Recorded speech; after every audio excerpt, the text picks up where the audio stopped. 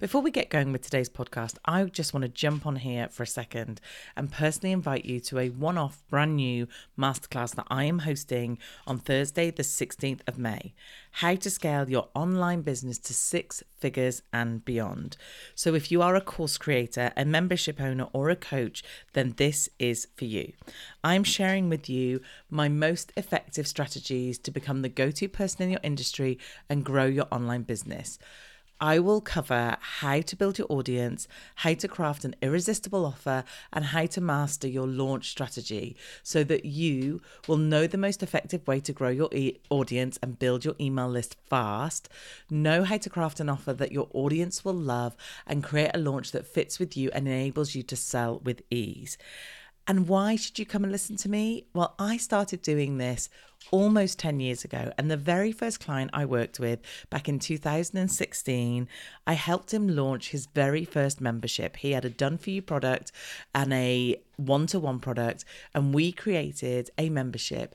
In his first launch, he got 130 members, bringing him in about 60,000 in income every year.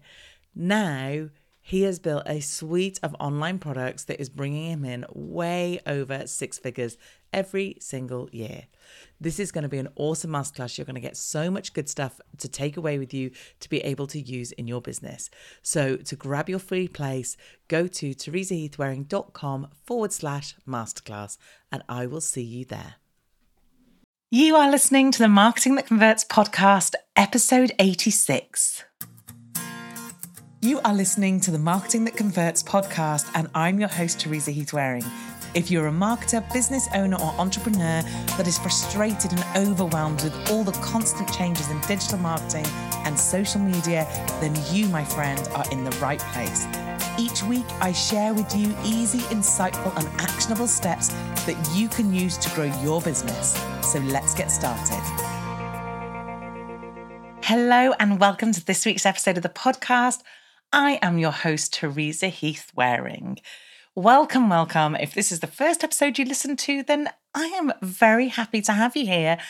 And boy, have you chosen an amazing first episode to listen to, because I'm not even going to do hardly any intro. We're going to go straight in because I am so excited about this episode. Because on today's podcast, I am interviewing the amazing Michael Hyatt. Now, this guy has been in business a very long time. He is a New York best-selling author. I'll give you his proper bio in a bit. But basically, today we are talking all around his book, Free to Focus, which is all about how, as business owners and CEOs, we manage our time, how we become more productive without necessarily just kind of pushing to do more within the time we've got. And honestly, it is full of so much good information. It's a mix of like the mindset stuff alongside with some really practical, cool hacks, how you can save more time and become more productive. And let's face it, who on earth does not need that? The other thing that I love about this and about Michael is the fact that he talks about taking naps and how good they are for us and how crucial they can be in business. So I am a massive fan of taking naps.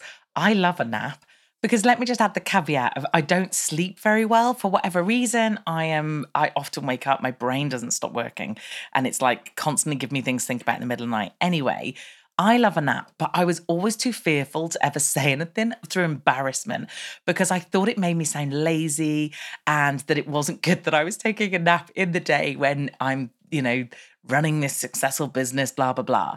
However, he has assured me that it's a very good thing. So anybody who tells me taking naps is good, I just think they're amazing straight off anyway. But like I said, today's episode is jam-packed full of stuff. But if you haven't heard of Michael before, which I'm sure you have, then let me tell you a bit about him.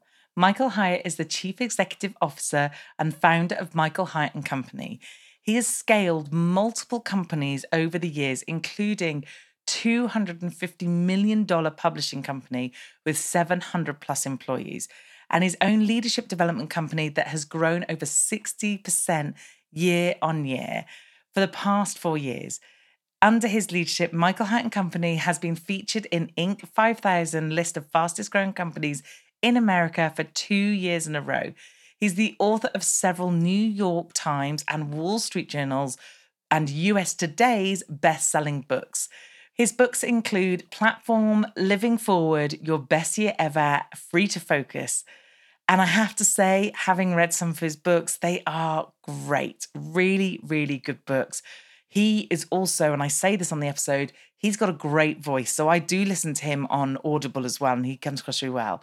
But he enjoys what he calls the double win with his wife of 40 years, his 5 daughters, and 9 grandchildren.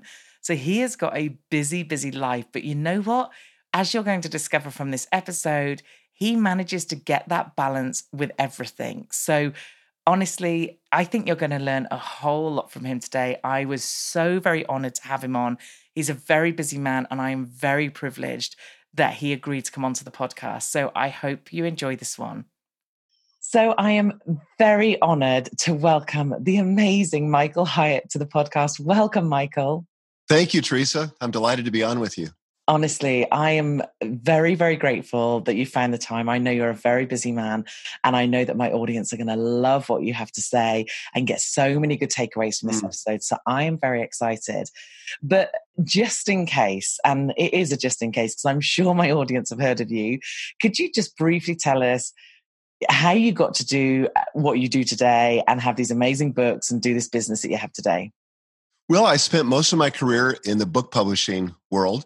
Most recently as the CEO and the chairman of Thomas Nelson Publishers, which began as a British company in Edinburgh in 1798. Now, I wasn't at the company quite that long, but I was like the 7th CEO in the company. And so I decided in 2011, we sold the company to HarperCollins Publishers.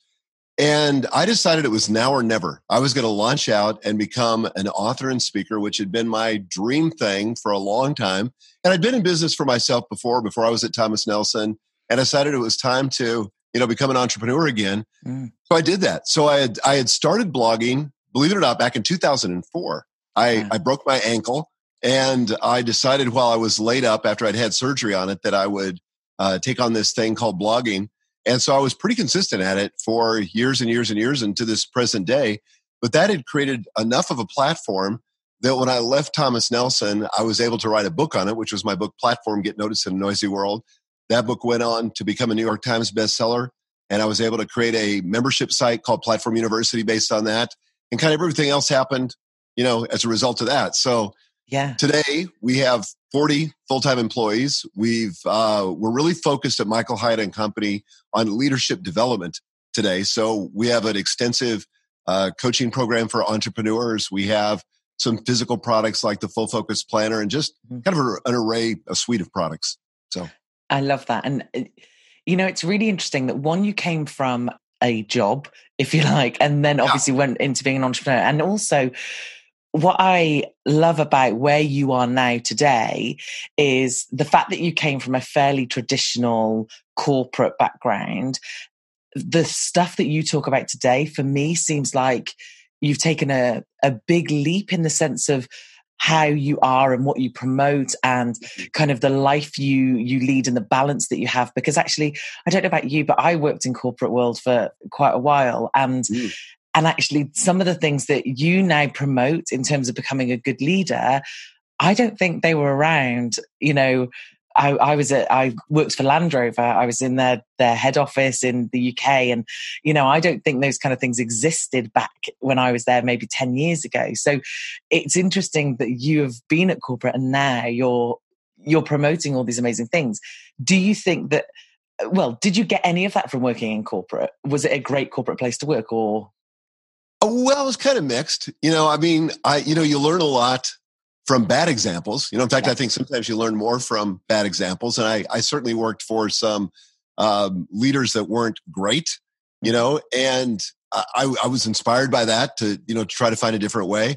At Thomas Nelson, when I arrived there back in 1998, I wasn't real excited about the culture. I felt like the culture was toxic. And one of the things I did kind of as a mid-level manager is I said, well, I can't really change the world above me, but I think I can change the world below me and have some impact on the culture. So I set out to be very intentional about creating a company culture for our division. And then it was kind of contagious because one of my contentions about culture is that it drives operating results. It's the unseen force that drives operating results. And so it started driving our operating results. The division I was running was the 14th division out of 14 divisions in the company. We were the worst performing. Oh, wow. We had zero revenue growth. We were losing money, terrible company morale. But in 18 months, we went from number 14 to number 1. Wow. And as a result of that, people wanted to know, gosh, what are you doing over there? And so a lot of it was having to do with the culture and leadership and some of the things actually I talk about in Free to Focus about productivity. Yeah. And the other thing I must mention is I was very lucky when I came over to Nashville. I actually went to your office and I put it on Insta story and I actually wrote, "This is better than my house." Like, your office is phenomenal. It's so beautiful. And it just, from where you're coming from and talking about culture and things, you have created something where surely your team must be absolutely in heaven to go to work. It's such an amazing environment for them.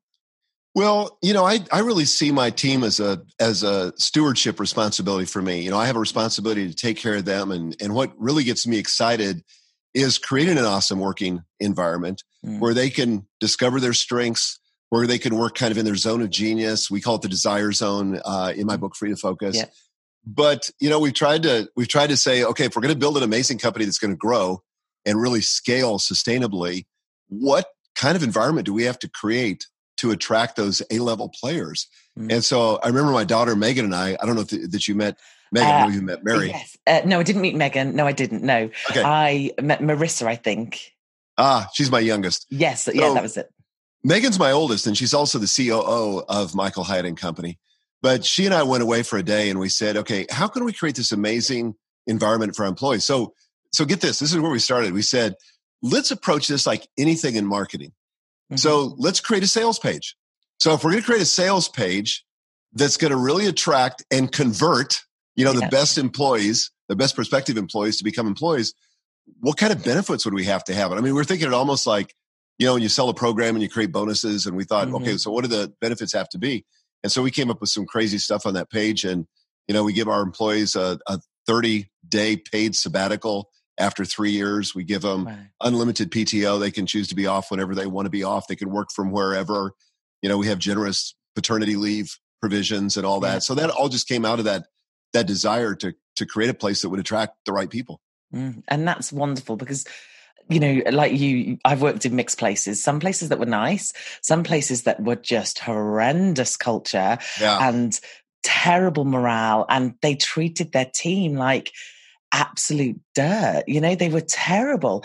And I remember in this one company I worked for, I had a team under me, and a bit like you, I thought there's nothing I can do about that, but this I can. And I realized that my team who were doing the work, if we didn't look after them and treat them nice and appreciate them and focus our attention on them, then they wouldn't do a good job and we wouldn't have a service to sell. So for me, the owners of the business and the people who ran it got it all completely wrong. It was like they treated those people like they were no one, and they treated the directors like they were everything. And it's like, but what if tomorrow they all decide they're going to do a terrible job because you haven't got a business left if that's the case? No, that's right. In fact, I often say to my people, and when I'm out speaking to CEOs and business owners, I say, look, your first job is to take care of your people. If you take care of your people will take care of your customers. And if they take care of your customers, the customers will take care of you. But don't ever get that backwards. Yes. No, you're right. That's awesome. Such good advice. So I said today I want to talk about Free to Focus, your book that I've read. I've read a few of your books, and this one for me was a really good standout book that I think my audience are going to love hearing about, because when you start a business, and I made this huge mistake. So I started my business and I thought, how hard can this be? How naive was I? And I thought, I've been in marketing for like 15 years. I know marketing like the back of my hand. I can do this bit's easy. But what I didn't appreciate was what it's like to run a business. Because I had never run a business. And how do I manage myself? So, I could have all the best tools and hacks and everything in the world. But if I wake up in a day and I don't feel like doing that work, or if I get overwhelmed and then I can't focus on anything, the impact on my business that I have personally is obviously massive.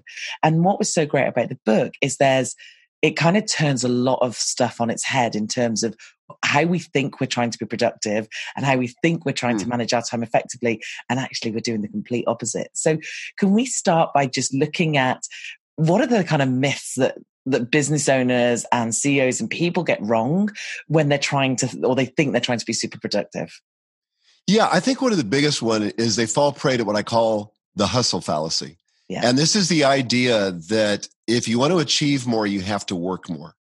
And the entire premise of the book, in fact, the subtitle of the book is a total productivity system for achieving more by doing less. Yeah. And I think, not all tasks, not all meetings, not all opportunities are created equal.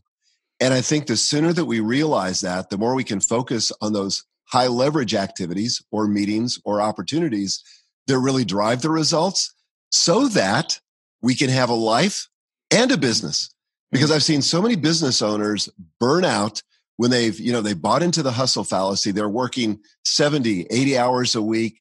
And there are so many people out there, so many business gurus that are out there teaching that. And what they don't see is when people have a health crisis or they blow out their most important relationships, they go through a crisis in their marriage, or their kids aren't talking to them anymore. And I just think none of that has to happen. I'm after what I call the double win, where you can win at work and succeed at life. So that and is very important. But that does require that we think about work differently and sort of set kind of as a goal, I think, that we're going to achieve more by actually doing less and focusing on the things that really matter and letting the rest go.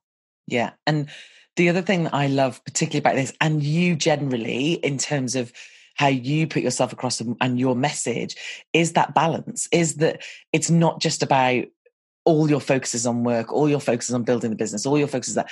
It's the fact that you talk about your wife and your children and your grandchildren, and you take a long holiday. You take a sabbatical, don't you, every year? I do. And how long are you away for when you do that? 30 days every year. I've done that since the very first year I started, because part of that, Teresa, was because I didn't want to build a business that was so dependent upon me that it couldn't run without me. Yeah. And I've often thought, that if the business can't run without me, I'm really not an owner. I'm just an operator. And basically I have a job, and I'm probably working for the most onerous, most intense, most demanding boss I've ever worked for. And that's me. Yeah, honestly. And like you said, that's the thing. We set up these businesses. And one of the first books, or one of the books I read very early on, which really helped me shift a bit with this, only a bit, because I think you have to have lots of impacts and different things, was the E-Myth Revisited. Is that? Oh, I love that. Yeah. And Michael Gerber. and he talks about the fact of, we are basically just setting up our businesses to have a job. And if we're not in it, it doesn't exist. So how do we set up the business? Exactly what you said, in order to then come out of the business. The other thing that you talk about as well, which I think is amazing in terms of this balance, because like you said, the hustle culture, and especially when you look at some of the more guru-esque type people around social media, you just have to look at someone like Gary Vaynerchuk, and it's all hustle, and it's working super hard, and it's doing this and working these long days. And like you said, you've come completely away. And the other thing that I love is that you talk about taking time off. And I wasn't very good at that. And I love the fact of how you schedule that in as important as you schedule other stuff in. Yeah, I really do. And I talk about this, as you know, in chapter 3 of the book on rejuvenation. And, all the science suggests that we are made to take breaks. Our life should consist of a rhythm between work and rest. And sometimes people say, well, if you could give me one tip so that I could be more productive and more focused, what would it be? And I say, get a good night's sleep. There is nothing more foundational, nothing more fundamental to your productivity, to your focus, to driving the results you want in your business than being well rested. You think like late at night, you're trying to write some copy for a website, or you're working on some other project, and it just feels like you're trying to run through a swimming pool. You can't get any momentum, just all this resistance against you. Get a good night's sleep. Next morning, knock it out in 15 minutes. That's the difference between a well-rested mind and one that's not rested. So we've got to take care of ourselves if we're going to be our most productive selves. And again, I love that, because it's like you're stripping it right back. You're not sat there going, oh, here's a good hack. Do this particular thing, download this app, do this, whatever. You're literally saying, don't try and cheat this. You can't cheat the amount of hours you have in a day or how productive you can be in a day. So let's go with it and work with it. The other thing that I absolutely love you talking about, and when I read it, I was like, thank you, you've now given me permission, is that you take naps. Now, I love a nap. And I used to be like, I couldn't tell anybody that I would have a nap because I'd just be like, what would they think of me? Like, how lazy is this girl? Like having a nap halfway through the day or whatever. But you talk about how positive it is. Yeah, totally. I've been taking naps literally since I was at university. And it's not long. I take like 20 minutes is all I ever take. And the reason I do that is because I found that after lunch, I'm usually a little bit groggy and unproductive. And I read the lives of famous people like, Winston Churchill and Ronald Reagan and John F. Kennedy. And, the list could go on and on and on, Douglas MacArthur and others. They were all nappers. And Winston Churchill, in fact, said that it was a way that he got basically 2 days out of one because he was refreshed like it was at the beginning of the day in the second half of the day after he took a nap. And get this is just some new study that I posted for my team. But taking a nap can cut your risk of heart attack in half, even if you only do it 2 or 3 times a week. Isn't that crazy? That is the best thing I've heard all week. You know what I mean? Because it's like, brilliant, keep taking those naps. That's perfect. But you're right. I think sometimes, and do you think this is because of an employed culture where you think you have to be at work for 9 and you have to finish at 5, and therefore you have to sit in that role all day without, freeing up your time or taking ups other than the normal breaks, and you feel like you have to be productive that entire day. And therefore, when I came out of my business, I felt like if I wasn't sat at my desk between 9 and 5, I was not doing it properly, or I wasn't properly working, whatever. But it's completely wrong, because you talk about energy and it's more about how you manage your energy rather than the time, isn't it? Totally. Yeah. So like I used to think when I first started studying productivity, and I was one of those guys that even in college, I had a day planner and I scheduled everything out, and, I was just a geek like that. But I used to think everything was about time management. If you want to be productive, you've got to manage your time. And that was like drilled into me as an employee and as a young executive. Then I just woke up one day and I said, it's not about time management at all. It's about energy management. And so if you can manage your energy, again, just to use my illustration a moment ago, when you're energetic, like first thing in the morning, if you happen to be a morning person, and not everybody is, but if you are, and you're a morning person, you just could cut through all the activity and get stuff done, and you're checking stuff off the list and making progress. But when you're not energetic like that, then it's really a slog, to get through things. So it is about energy management, which takes us back to, again, sleep, but also nutrition, certain kinds of foods. I've noticed this as an entrepreneur. I got to be a steward of me. I'm the most important, I hate to say this, it sounds arrogant. I'm the most important asset my company has. Yeah, of course. We all are. Yeah. We are. And if we don't take care of ourselves and manage the energy of that asset, we're going to be in trouble. So nutrition is important. And I noticed that certain kind of foods energize me. Other kind of foods slow me down, give me foggy thinking. I just don't do as well. Exercise, we know from the science that if you were to draw your blood after exercise, the chemical composition of your blood, the hormones that are released and circulating in your system are different after you exercise.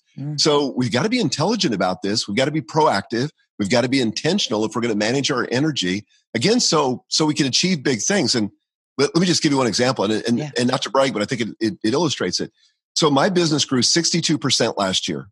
So our company has been on the Inc. 5000, the Inc. magazine 5000 list of the fastest growing privately held companies in the U.S. for the last 3 years in a row. But last year, I took 162 days off. So that included every weekend, and it included 11 weeks of vacation, the equivalent of 11 weeks of vacation. So, it is possible to achieve more by doing less, as long as you maintain your energy.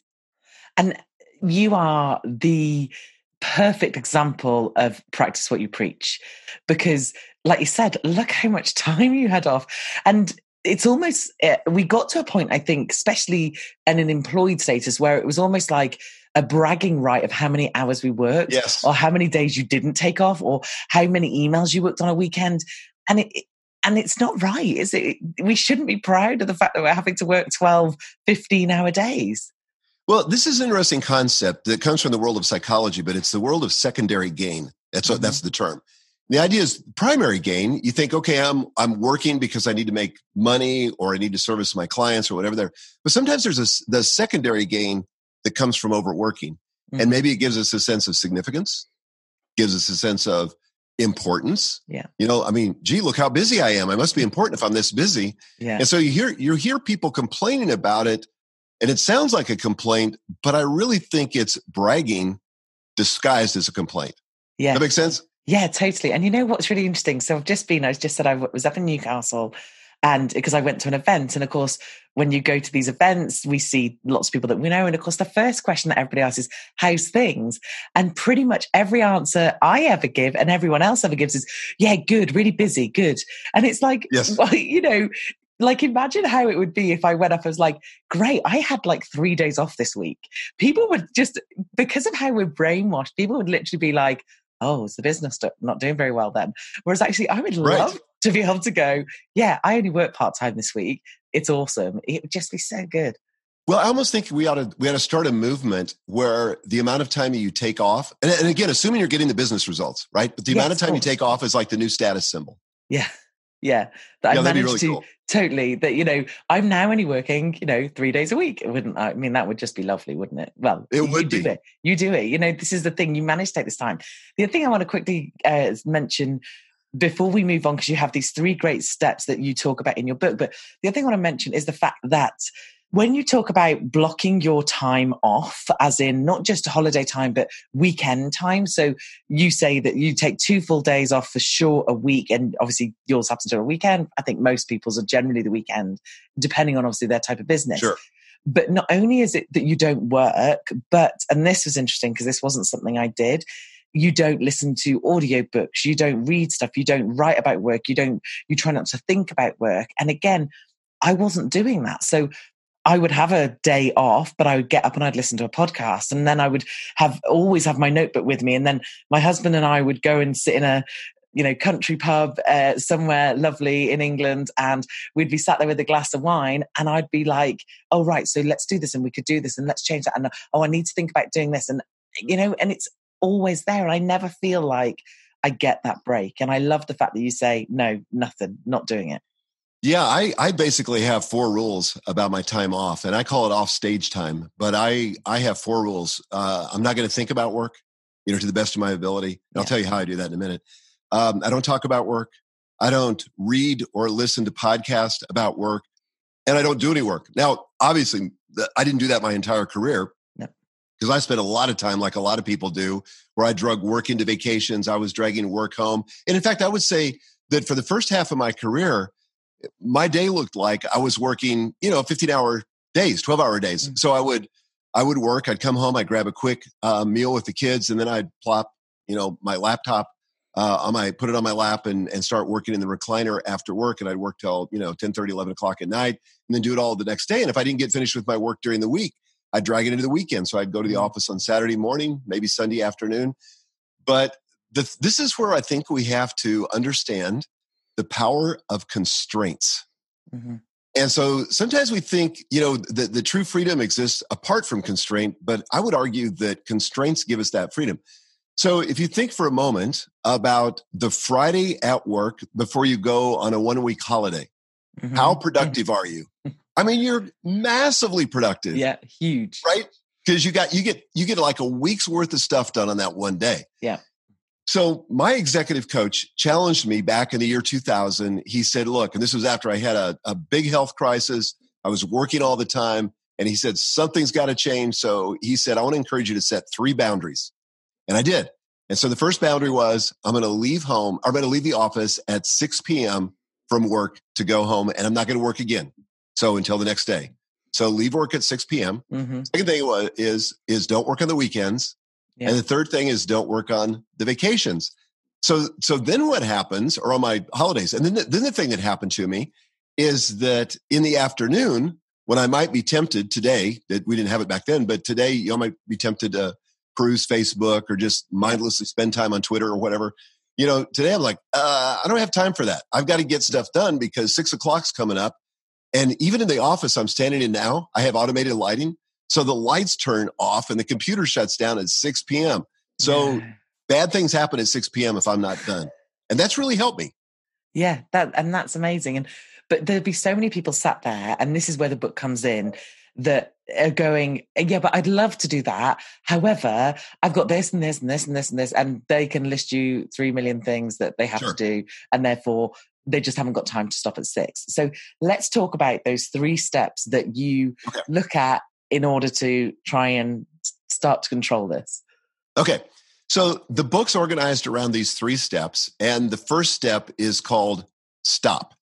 And this sounds crazy because when you're talking about a book on productivity, you want to think, go, let's make something happen.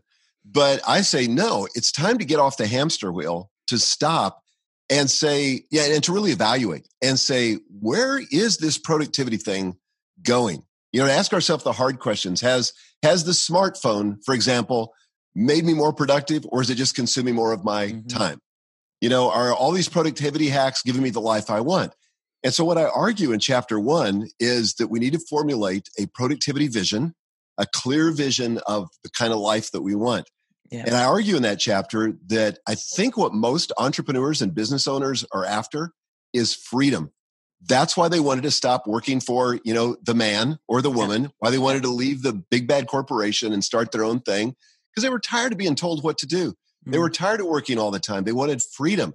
And yet their entrepreneurial dream has turned into an entrepreneurial nightmare where they're working nonstop. So I talk about 4 different kinds of freedom there. First of all, the freedom to really focus. And I think, Teresa, this is a superpower in the 21st century. Everybody is so distracted. Nobody can focus on anything for more than a minute or 2. But if you develop the ability to do deep work, to solve complex problems, to create amazing solutions, and to really be an innovator, that's going to give you an edge on the competition. So the freedom to focus is key. Yeah. Freedom to be fully present, so that when I'm at dinner with my wife, Gail, I'm not thinking about something at work. I can be fully present with her and engage with her. I've been married for 41 years and I'm happily married, but that doesn't happen by accident. No. And at the same time, I want to be fully present at work. So when I'm at a meeting, like this morning, I was recording 3 podcast episodes. I don't want to be thinking about home because, one of the kids are out of control, or I had a fight with my wife or whatever, but I want to be fully present with the people I'm with. The third freedom is the freedom to be spontaneous. So if the kids drop by, my grandkids drop by, I can stop what I'm doing. I'm not so overprogrammed, but I can be spontaneous. Yeah. Finally, my favorite, the freedom to do nothing at all. So I learned this from the Italians. Gail and I were over there for 30 days 2 years ago. And they have a phrase, la dolce far niente, which means the sweetness of doing nothing. Love it. And it's a great cultural tradition. And so just the freedom just to kind of hang, do nothing. Sometimes that's where the biggest breakthrough ideas come. Sometimes that's where the most meaningful conversations with the people we love happen. So I'm after that freedom. And I think you're right. It's interesting when you start your own business. And I have to say, I never intended on starting my own business. This was a very happy accident that I fell into it. But one of the reasons where most people will, and one of the big advantages that is portrayed as having your own business is you are the boss, you're in control, you get to choose. And Amy, I know you're good friends with Amy Porterfield, and Amy Porterfield sums it up perfectly, where she said that she did this and she went from having one boss to having like 18 because she got these clients on and it just felt exactly the same. And obviously that's what inspired her to then kind of move over to the online space and do her online business. Because like you said, when we have our own businesses, that's the whole point. The whole point is tomorrow afternoon, my daughter is having my daughter's 9 and she has a Meet the Tutors afternoon where we can go in and see her teacher and I can go to that and I don't have to ask a boss and I don't have to feel bad for taking time. And when she does a play or if there's a sports day or, I can do those things because that's what this is about, isn't it? Yes. That's why we do what we do and we run our businesses. Well, and that's one of I know one of the things one of the concepts you're familiar with from the book. This is why I think the freedom compass is so important too. Yeah. So in chapter 2, that same section of, let's stop and evaluate is to evaluate all the tasks we're doing. So I encourage people to just look over the last couple of weeks, write down every task, every meeting they ever went to, and then evaluate it based on 2 criteria, whether you were passionate about that task and whether you were proficient at it. So in other words, not all tasks are created equal. There's some things that we're just almost like we're wired. We were created to do. And it's the place where we're going to have our greatest satisfaction and make our greatest contribution. And so I have a 2x2 matrix. So 4 quadrants, and it has 2 axes. One is passion, one is proficiency. So the place where you've got the most passion, the things that light you up, give you the most joy, the things you love to do, the things where you're the most proficient, the things you're really good at and skilled, and more importantly, drive the business results. Where those 2 things come together, I call it your desire zone. That's your sweet spot. That's where you ought to be spending, especially as an entrepreneur, the bulk of your activity. If you want to scale in a sustainable way and create a business and a life that you love, that's where you need to be spending the bulk of your time. The opposite of that, and this is where so many of us get caught up, and I've been there myself, is what I call the drudgery zone, where you have no passion and you have no proficiency, and yet you keep doing these things. So for me, it's going to be different for everybody. It'll be different for you, Teresa, than it is for me. But for me, for example, processing my email, managing my calendar, booking my own travel, filing expense reports, all that stuff's in my drudgery zone. So if I want to really be able to achieve more by doing less, I've either got to eliminate, automate, or delegate the items in my drudgery zone. And there's 2 other zones that are important too that I talk about in the book. That'll kind of give you the idea. More time in the desire zone, less time in the drudgery zone. That's what's going to give you that freedom to actually achieve your vision. And I think what's interesting is the desire zone, for one, like you said, that's the stuff you love doing. So it doesn't feel like work. So your mindset is completely different at that point. So if you've had a whole day doing the things that you love to do, you don't finish that day like, you do finish that day like, yeah, that was an amazing day. And also the stuff in my drudgery zone is things like accounts. I hate doing accounts. I hate doing anything like that. And therefore, like you said, I take forever. My energy about it and everything is very negative, and it's not best place for me to do. Like, I'm not the best person to do it. And it's interesting where, the stuff that, for me anyway, in my business, I think probably most people, the stuff that you really love to do is the stuff that probably you need to be doing. I've just launched an online membership about a month and a half ago, and I did my first ever coaching call in the membership. And I've been in lots of memberships, I've helped people launch lots of memberships. Having never been in one or done one myself, I was like, okay, let's see how this goes. I think I'm going to really like it. And I was a bit tired, if I'm honest, because it was an evening one, because I have quite a few people in the States. And I was a bit apprehensive beforehand, like, can I do this? Is this right for me? And I got on that call, and honestly, Michael, I was like fired up. I got off it, and I was like, I could do that all day, every day. And I promised I would never get bored and I would never get tired. And it's like, so that's the stuff I should be doing. And that's the stuff that is going to move me and the business forward, because I'm going to help my audience, and then they're in turn going to go, that was brilliant, and Teresa's brilliant, and come into the membership and that sort of thing. So it's totally interesting because it's the stuff that you normally love doing. And like I said, it doesn't feel like work. It doesn't feel like I'm having to do these tasks that are horrible and I hate. And actually, as an entrepreneur, do you not find that, especially when they're starting, that they're very nervous to give anything away, or they feel like they have to do everything, when actually you talk about this in terms of their time and how much time they're spending on it, it's way more economical to get someone else who that is their thing. Yeah. So this is a reason people won't hire or won't delegate. They say, well, I'd love to get rid of that stuff, but who am I going to give it to? And so you say, well, you need to hire somebody to do it. And so I found that entrepreneurs typically have one of 3 responses. So the first thing they often say is, well, if I want it done right, I have to do it myself. Yeah. Right. Or they say, it takes longer to explain how to do it. I might as well do it myself. Mm-hmm. Or they say, I can't afford it. I guess I'll have to do it myself. As long as the answer to that problem is myself, you cannot scale your business, because your business is going to hit a lid. It's going to hit the ceiling when you reach your capacity. And your capacity is 168 hours a week. and you've got to sleep some of that time. You've got to eat some of that time. There's some other things you've got to do. So it creates a lid on your business. So what happened for me was that I was doing all those drudgery zone activities, but then I realized that I could hire a virtual executive assistant for 5 hours a week. Now, I wasn't really bringing that much money in initially. And I thought, but if I share some of that money that I have, it's going to be less for me and for my family to live on.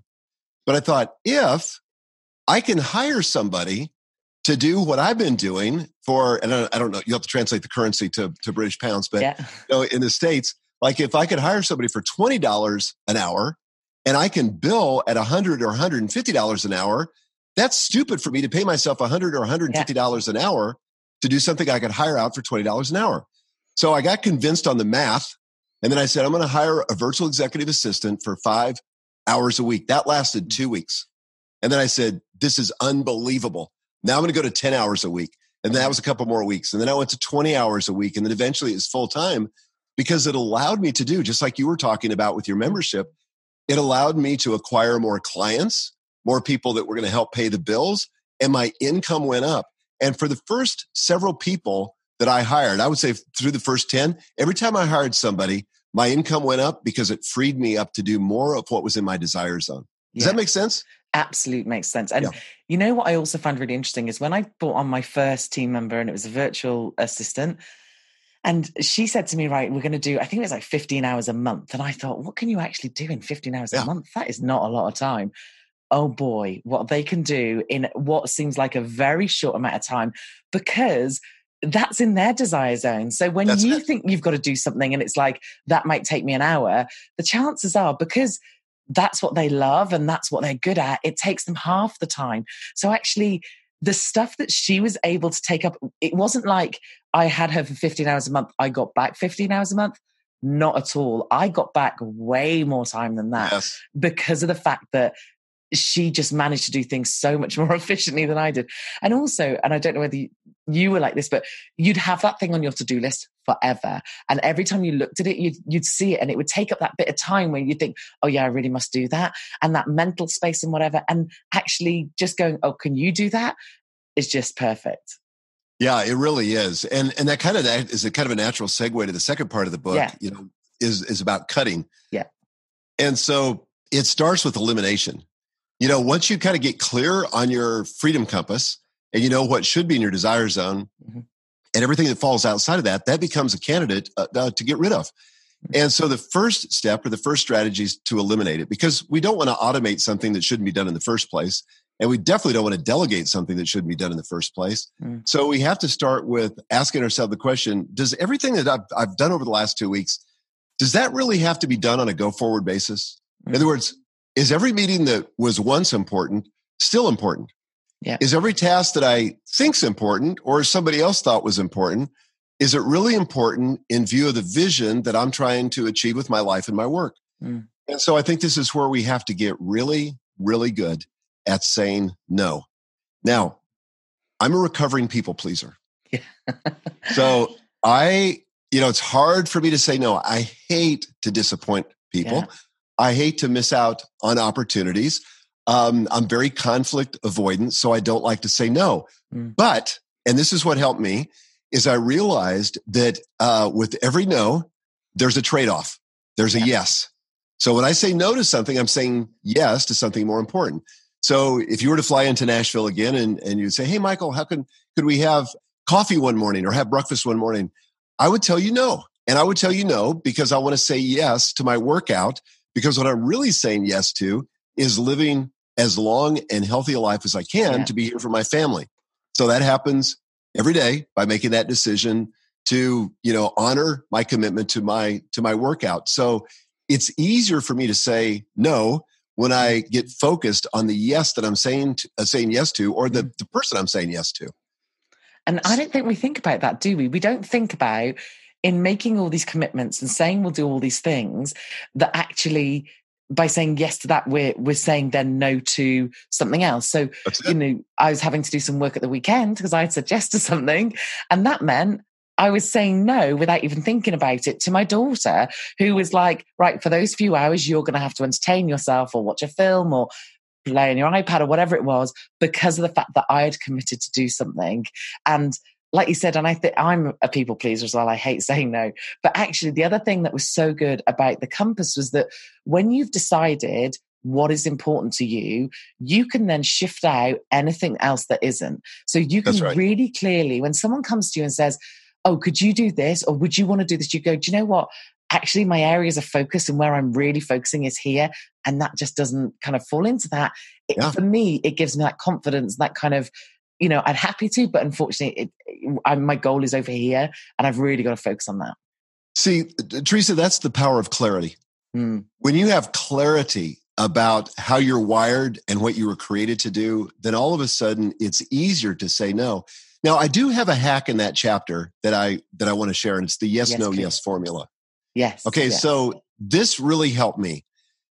So I don't like to say no. So here's what I do. And I learned this. I want to give credit where credit's due. I learned this from Dr. William Ury in his book, The Power of a Positive No. So if you're struggling with this, I really recommend that book because it goes into depth in what I'm going to share here in about 60 seconds. Yeah. So you begin, somebody gives you a request. You know you don't want to say yes to it, but you start with a yes or with an affirmation. So affirming them in the request, affirming the relationship. So here's how it might look. Because I came out of the world of book publishing, I get a lot of requests from people who want me to evaluate or to review their book proposal before they send it off to a publisher or an agent for consideration. So here's what I would say. I would say, hey, thanks so much for thinking of me. Congratulations, first of all, because very few aspiring authors ever get this far. You've completed a book proposal. Good for you. So that's an affirmation. I've said yes to them and I've said yes to the work they've done. So that's kind of a feel-good thing. Yeah. Now I want to pivot, and I want to pivot to a very direct, unambiguous no. Here's what I don't want to say. I don't want to say, you know, it's kind of a busy time right now. Could you check back with me in a month? Because what will they do? They'll check back with you in a month. and then you still got to go no. Now you still got to give them a no. You should be right back where you started. Yeah. So here's what I say. And these words are almost magical, but here's what I say. I say, in order to be faithful to my other commitments, I'm afraid I have to say no to your request. Yeah. So in order to be faithful to my other commitments. So what that tells them is I, like them, I live in a world of other commitments. I've made a lot of other commitments, but I'm a person of integrity. I'm a person of honor, and I want to honor those commitments. And I just can't keep taking on commitments and be faithful to my other commitments. At some point, the whole thing breaks down. So I've never, ever had anybody say to me, you know, like, well, you're a jerk or that's kind of rude or whatever. Yeah. People get that. What I also don't do, Teresa, is in that no part of the yes, no, yes formula, I don't go into a long explanation of what my commitment is. Sometimes we feel the need to rationalize or justify ourselves. And we say, you know, well, gosh, it's just, you know, it's a busy season in my job and I've got this going on and I made that commitment. I'm going to this thing. But I don't say any of that. I just say, to honor my other commitments, you know, I'm afraid I have to say no. Then I leave it with a yes. So then I pivot again and I might say something. If I can point them to some helpful resources that I have, and in my case, I do have some things on publishing, I'll put into a blog post or a podcast or maybe somebody else's resources, or maybe just affirm them and say, hey, you know, this really does sound like an exciting project. I wish I could be involved, but, you know, best of luck in getting it published. But leave them with something positive. Yeah. The other thing I love about this is sometimes when we have to say no, and if we're a people pleaser like we are, like we both admitted to, is that we procrastinate. We don't respond to that email. It languishes in our inbox. Yeah. Then the other person really does get frustrated with us. Yeah. And I've had people write back to me and said, thank you so much for saying no. I can handle no. What I can handle is somebody not responding to me. So thank you for getting back to me. You're right. And actually that's half the battle, isn't it? It's the fact of, and you know what it's like yourself when you put something out there to the world because you want something or you're asking for something or whatever and you don't hear. It's like, well, what do I do with that now? Whereas like you said, you're going back and you're saying no, but you're doing it quickly, which like, I'm exactly the same. It would literally sit there while I think. And then I would probably do what you said. I'd probably go, I'm really busy at the moment. Check back with me in 6 months or whatever, or, you know, And I know what will happen. I don't want to do it. And funnily enough, Brené Brown, in one of her books, she talked about this, and she talked about, she was asked to speak at an event and she didn't want to. And instead of saying no, she felt that she had to say yes, and she did. And it was a disaster and she hated it. And the whole thing was, and it was all about the fact of, I just should have said no. I didn't want to do it. I had good reason why I didn't want to do it, but I was too scared to say no. And it proved the point by doing it, because she ended up having to share this room with this not very nice person, and the event wasn't very good. And yeah, it was just a perfect kind of, really, we should say no. But like you said, the other thing is, if we're saying yes to that, you're saying no to getting home on time to have dinner with your wife, or seeing your grandchildren at the weekend. And actually, if you know where your priorities are, or you've chosen where your priorities are, then you can focus on that. So that's step number 2 that we've talked a bit about that. Oh, sorry, just one more thing that's coming to my head actually, which is a great hack that you gave in the book. Because you do, as well as talking about the real kind of basics of these things, you also give some great productivity hacks. And one of them was that you save emails as almost like templates. And I thought initially, I was like, oh, this is a good idea. Yeah, I think I've seen this before. But then you go on to say that you save them as email signatures. And like, that was just like, boom, and that's amazing. Yeah, this kind of gets into chapter 5 of the book on automation. So, eliminate or automate and then delegate, but this is automation. So this like takes that yes, no, yes, and kind of, as we would say in the States, biggie sizes it. And so what I do is I realized probably about 15 years ago that I was responding to the same type of request over and over again. Like, people would ask me, could I serve on their board of directors? Would I give to this charitable cause? Would I review their book proposal? Could they have coffee with me and pick my brain? So it was a finite number of requests that were continuously coming into my inbox. So I thought, what if instead of responding to each one of these, and it takes 5 or 10 minutes for each one, what if the next time I get that request, I'm going to respond in a way that's thoughtful, in a way that's, helpful, but in a way that kind of fits this formula. And then I'm going to save it as an email signature, and I'm going to title it whatever the request is. So I would title it like request to have coffee.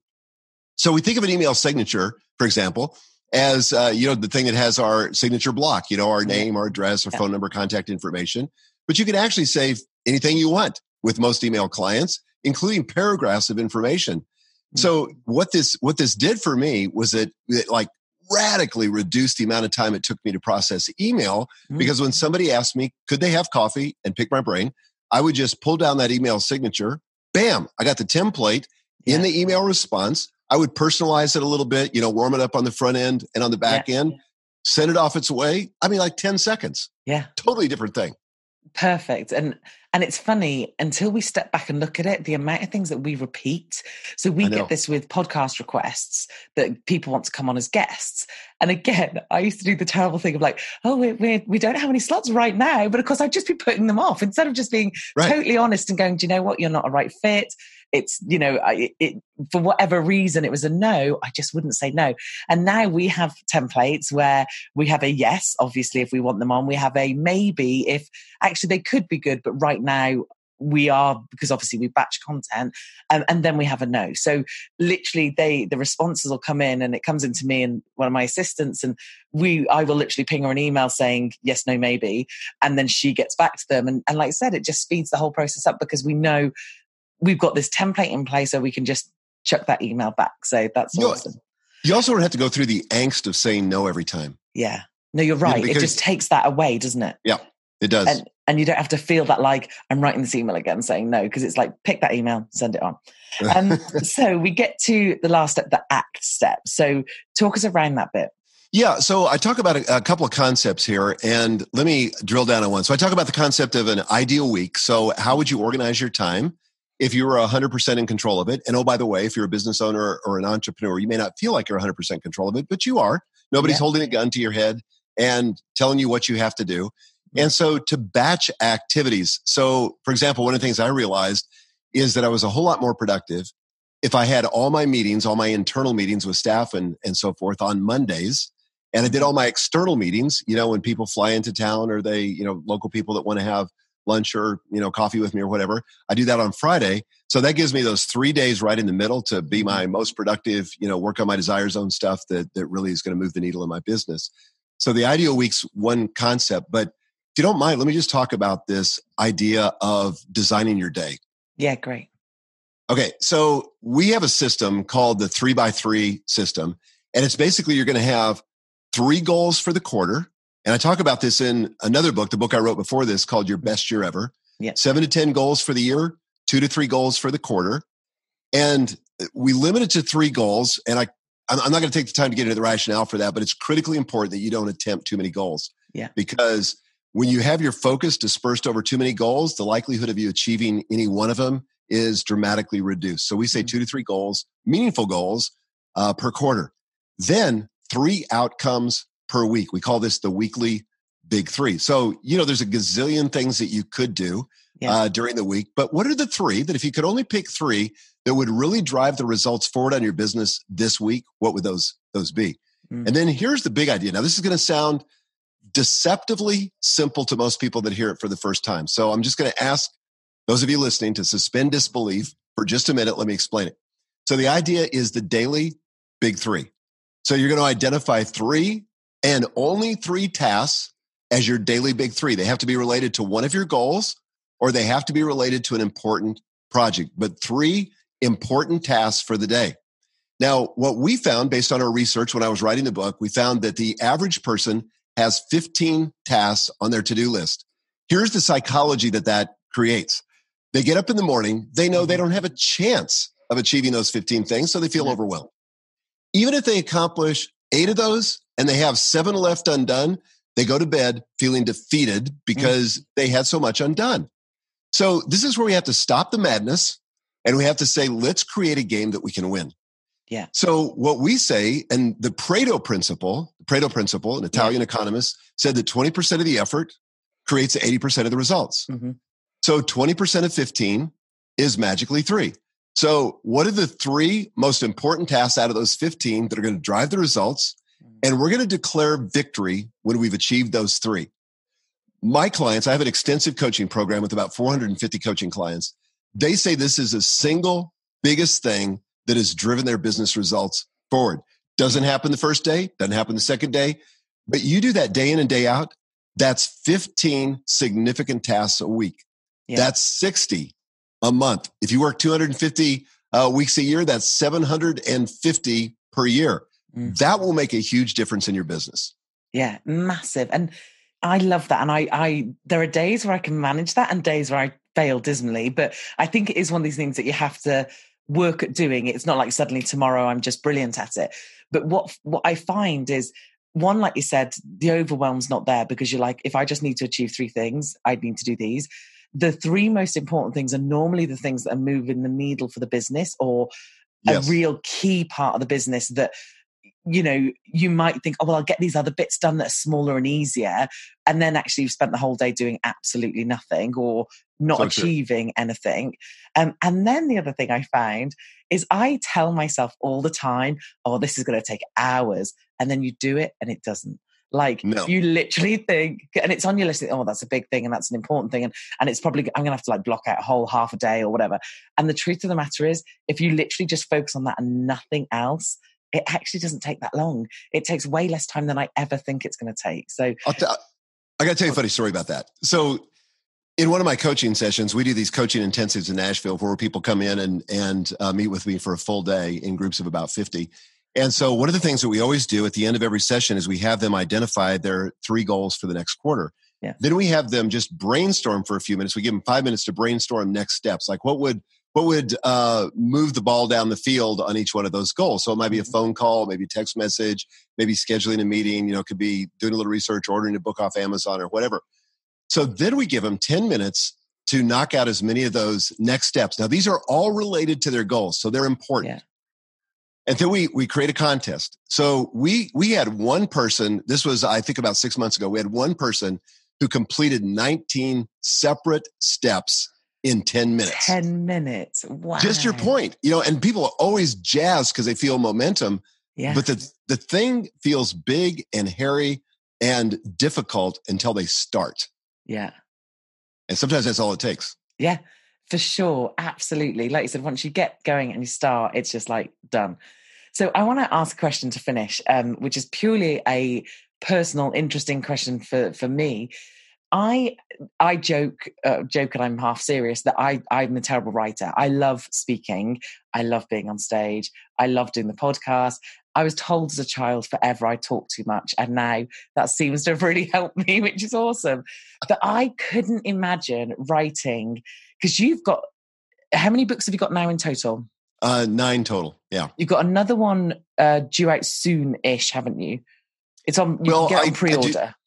Yeah. So the book that's coming out this next month is on hiring a world-class assistant. Yes. And I've got my next book is on vision, being a vision-driven leader. That's coming out next spring in 2020. So I do about a book or 2 a year.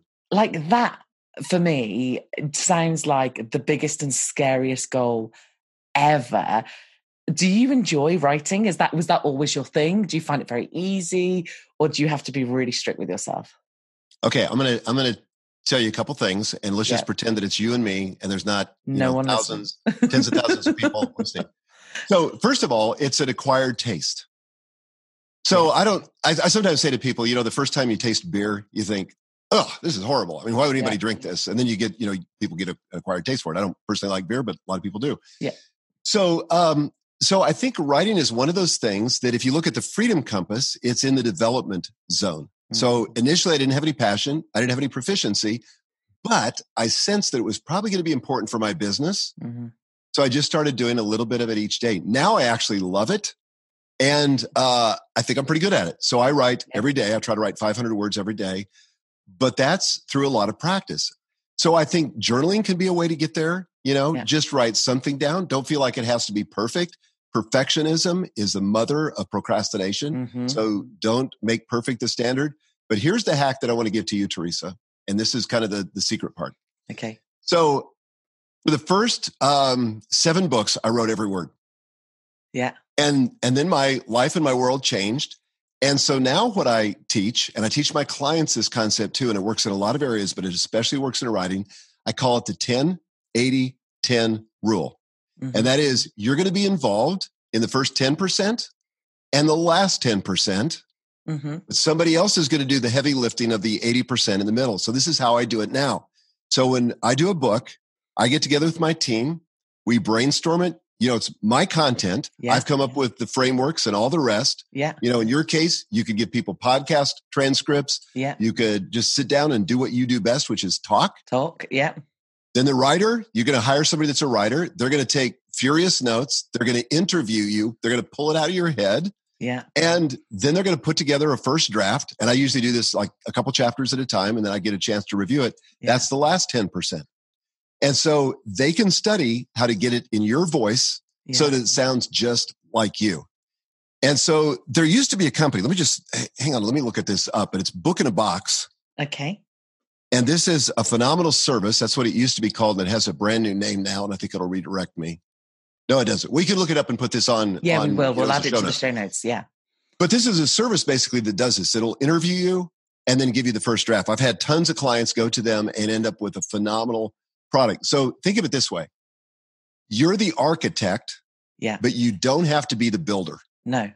You create the blueprints, but you're not the one who has to drive the nails, put up the sheetrock, do the electrical and the plumbing. Somebody else can do that. And that's what I do today. So I've got a content team that manages that middle 80%. And that's why I'm able to be so productive with my writing. And that is amazing, because I think there's so many people out there that, and I know for me, because I speak a lot, I get such lovely feedback and good feedback about my content and my knowledge. But the thought of sitting down with a blank sheet of paper, oh my word, literally would terrify me to death. Whereas, like you said, someone interviewed me, I could talk all day, all night. I can tell you everything, but the thought of trying to get that on paper would be really hard. So I love that. That is a great, great hack. I'm going to look forward to reading your next, or maybe your first book. You can totally do this. Oh, no, I love that. Honestly, I really, really do. That is brilliant.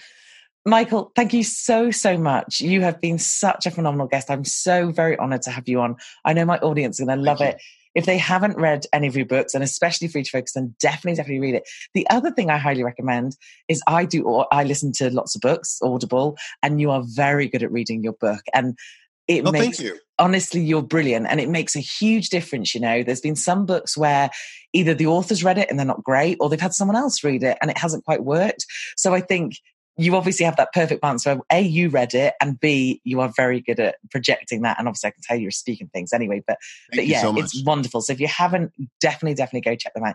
Michael, thank you so very much. Well, thank you. It's an honor to be on. And next time you're in Nashville, let's get together. Definitely. Thank you. Wasn't that good? Oh man. Don't get me wrong. There are people in this world who are young and super innovative. They don't have loads of experience, but are still really, really good. But there is something about the fact that he has been in business a very long time, that he has seen good things and bad things and had experience of lots of stuff, that I think personally, that's what adds to his knowledge and adds to making him such an expert.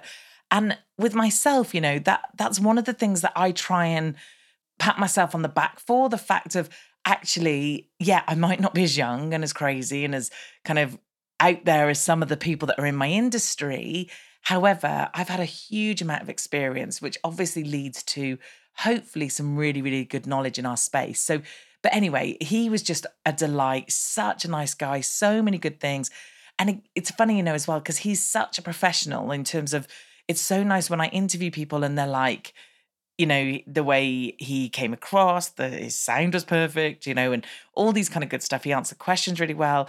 His books are brilliant. I do highly suggest that you read them, especially the Free to Focus one, which is why we focused on that one for this interview, because of the fact that I think most of you could get something really, really good.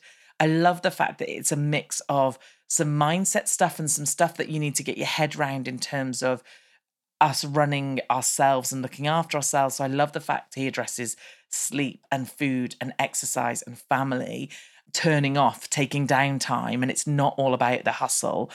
But also he gives some amazing, and he did in the interview, but he gives even more in his book, amazing cool hacks around some real productive stuff that has made him become much more productive. And some of the ideas are so, so cool. So honestly, really love this guy. I'm going to link up to everything. Also, at the end of the interview, he mentioned a website where they would write your book for you, but he couldn't remember the name. And literally seconds after the interview finished, as obviously would happen, he remembered. So it was called scribewriting.com. I've put the link of that in the show notes. I've put a link to all his stuff. Do go check him out. He's such an amazing guy. And like I said, I was totally honored and privileged to have him on the podcast. So I'd love to hear what you guys think, and go tag him in, because that would be ace for me. I would love it if you were happy enough to go tag him in, tag me in, let me know what you thought. I would love that. All right, guys, have a great week, and I will see you again here next week. Thank you so much for listening to the Marketing That Converts podcast. And if you enjoyed this episode, then I would love it so very much if you were happy enough to head over to iTunes and give me a review.